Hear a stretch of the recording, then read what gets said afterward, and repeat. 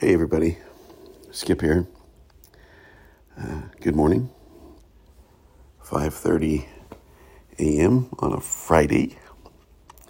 Hope that you find yourself today with a little more hope, a little more promise, a little more motivation to keep searching for meaning in your life. One of the components that is a must when it comes to finding deeper meaning in your life is compassion. And I want to talk about the pathway, or at least one of the pathways I understand, to practicing compassion. Now, I want to preface this by saying that it's something that I'm still very much working on in my life. And I can say that about all of this, that I really couldn't in good faith give these podcasts if I didn't remind myself and remind you that the person giving them, the person producing them, the person thinking about them, me, is still working on this stuff. So hear me. I'm not preaching to you from on high or from somewhere else. I like to think of it as I am just traveling with you together on this journey to deeper meaning in this life. And I think that's what spirituality really is. It is finding a deeper meaning and hopefully sharing that deeper meaning with other people. So you may hear some noise in the background. It's my 13-year-old son, who's about to turn 14, has found the joy of sleeping with the music on. I have my cat next to me. So before things get popping here at our household, let's talk about compassion. And at least one, I think really the most important, if I may, pathway to compassion. And it has everything to do with how we view the reality we live in. Very briefly, let me just remind us all that the reality that we live in is a construct built out of a lack of awareness that we humans have. That's about as simple as I can put it. The reality, all that there is, the news that's on the television. I have the sound turned down, but the news is on. The structures they're in the world, the religious structures, the economic structures, the political structures, the medical, the scientific, the philosophical, the academic, the world that we humans have created to some degree or another, to a large degree for the most part, is a construct built out of human ignorance. And I don't use the word ignorance as a pejorative or mean term. I use it out of a factual term. We simply are not aware of what it means to be human, and therefore we create systems that are not aware of what it means to be human. That's why we have poverty, war, hatred, bigotry, racism, sexism, homophobia, you name it.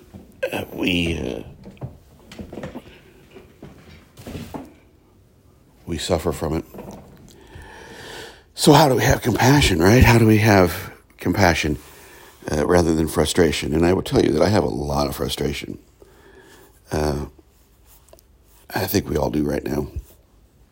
Frustration with how people treat each other. Frustration with how the way the world is. Frustration with so much of the way that things are in our world. Excuse me while I assist my cat to get down.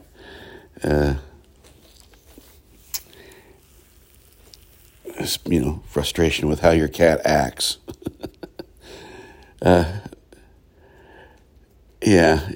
We live in a world where you just scratch your head and you go, what the hell?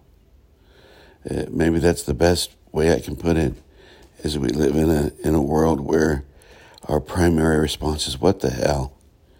What is that? I woke up, there's on the news, there's another school shooting. And you just go, what the hell? And then there are people who are doing copycat threats to this school shooting in Michigan. And again, it's dumbfounding what humans are capable of, what humans decide to do to other humans, what people decide to do, I guess, in order to get attention or to better their life or to get revenge. I mean, I can totally see why people just leave society. However, here we are, right?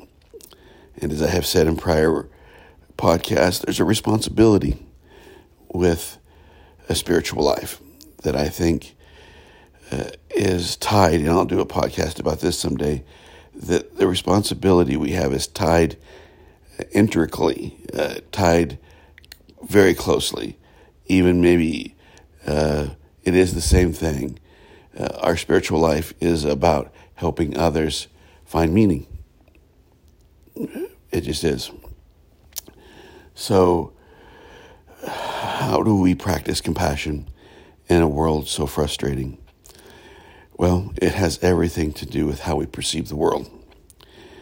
And I hope you're starting to see, or hope you're understanding the theme here, that fundamentally, spirituality is about perceiving differently, processing differently, and creating a world differently. That how we perceive the world, how we process the information, and how we project it back out is the spiritual life. It is the spiritual journey. But the first step to that is perceiving. How do you perceive what's going on?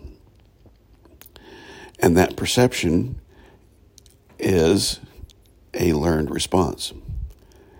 So someone can look at the news and have a whole different take on it because of the way they've been taught to understand reality. They can look at the news and blame, let's take a school shooting, unfortunately, as an example, since that's part of the news cycle this morning, unfortunately, that some people will look at that and see it as a threat to their right to own a gun. Some people will look at it as a tragedy in the world. Some people will look at it and not think twice about it. Some people will just shake their head and move on. We are trained to perceive things in a certain way, and it is in that perception that we have to find compassion. If we're going to train ourselves to act out of compassion and kindness and project compassion and kindness, which I believe to be authentic, the authentic reality, then we have to perceive compassion at a very deep level and in a very new way. And so I believe that the reason we can't act out of compassion is because we don't perceive with compassion. So here's what I mean by that. Here's what I mean by perceiving with compassion. That when we finally understand that how people act is out of ignorance, it may not excuse and should not excuse the behavior, but it gives us a place where we can understand a reason why. That when we see someone do something egregious, like harm other people, compassion is not a lack of accountability. but it is understanding that the person harming others is acting out of some broken place, some misunderstanding of their reality, some pain, some brokenness. Excuse me.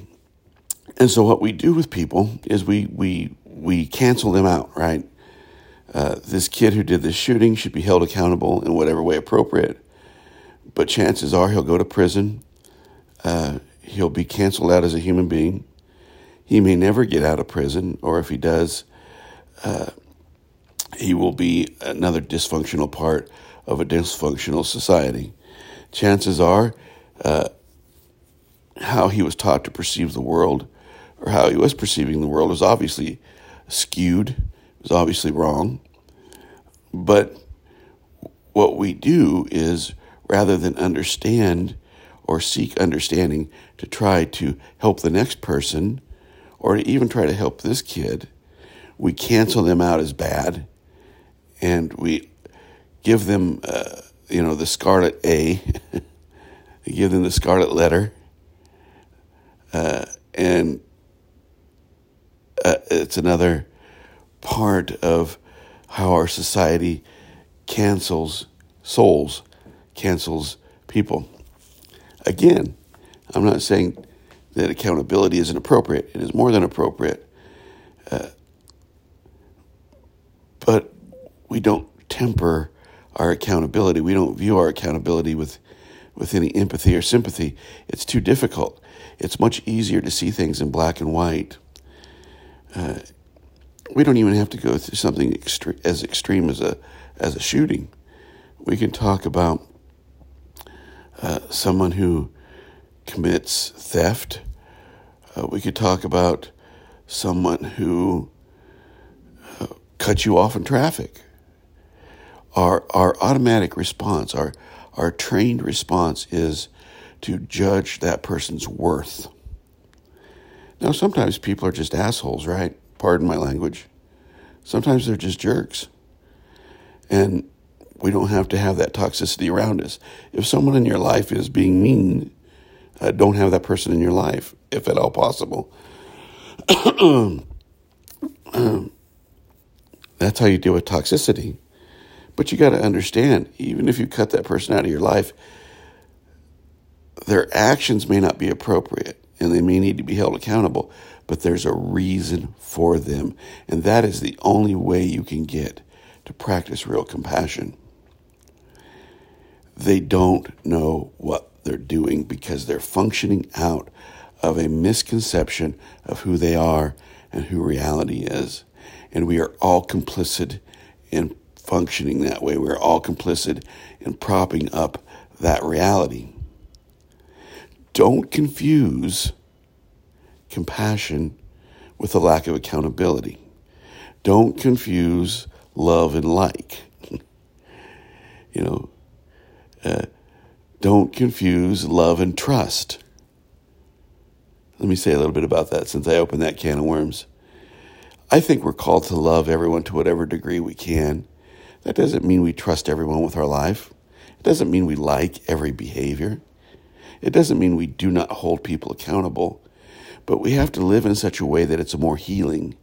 It's a more compassion-filled. There's a greater understanding of the reason people act. We can understand the action, and the action needs to be held accountable. But where we don't go as humans because we can't is the reasons why. And we can't seem to see the bigger picture for people's lives, for people's fears, for people's worries, for people's anxiety. And so we have to begin, if we're going to practice compassion, to perceive with that kernel of thought. Folks, there's a reason why our world is the way it is. There's a reason why we say, what the hell? And that is because that is the way we have made it. And I say we and include us all because all of us to some degree are still walking in that false reality. We're still asleep spiritually. hopefully less and less as we grow, but we all have to realize that the way the world is because it is exactly how we've made it to be. It is not authentic, there is no doubt, but it is exactly the way we humans have constructed it to be. The reason someone has more is because someone else has less. The reason someone is considered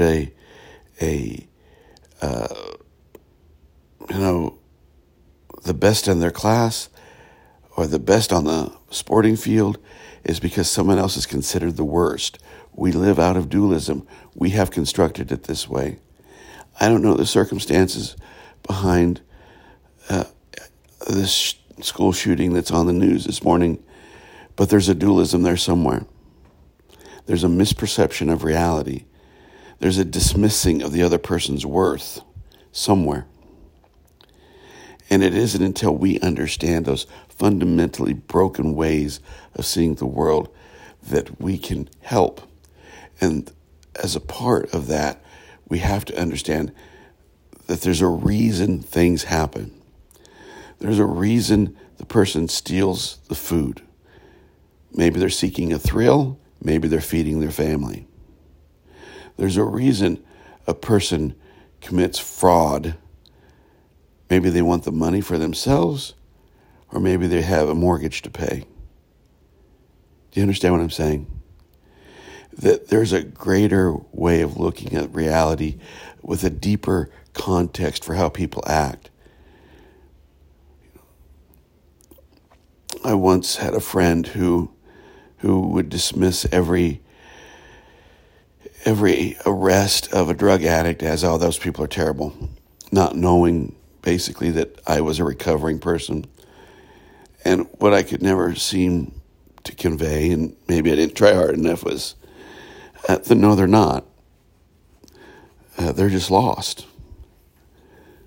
Not excusing their behavior. You know, if you break a rule, if you commit a crime, you should be arrested. But there's nothing restorative about that, is there? It's simple punishment and make that person disappear so our society doesn't have to deal with them. They don't deal with the fact that they are addicted or that there might be reasons why they're addicted. So you get it. I know you get it. That when we can look at the greater reasons for things, we can do so out of a sense of understanding that people are acting out of ignorance. And that's why we're able to have some level of compassion. We're able to say, that person's a racist because they were taught that way. That person's a criminal because that's what they were taught to be. That's what our society has made them to be. And there you have it. It's one direct pathway to compassion. And so this day, may you not only be the recipient of compassion, empathy, and kindness, may you share it. Thanks, my friends. We will talk to you soon. Bye-bye.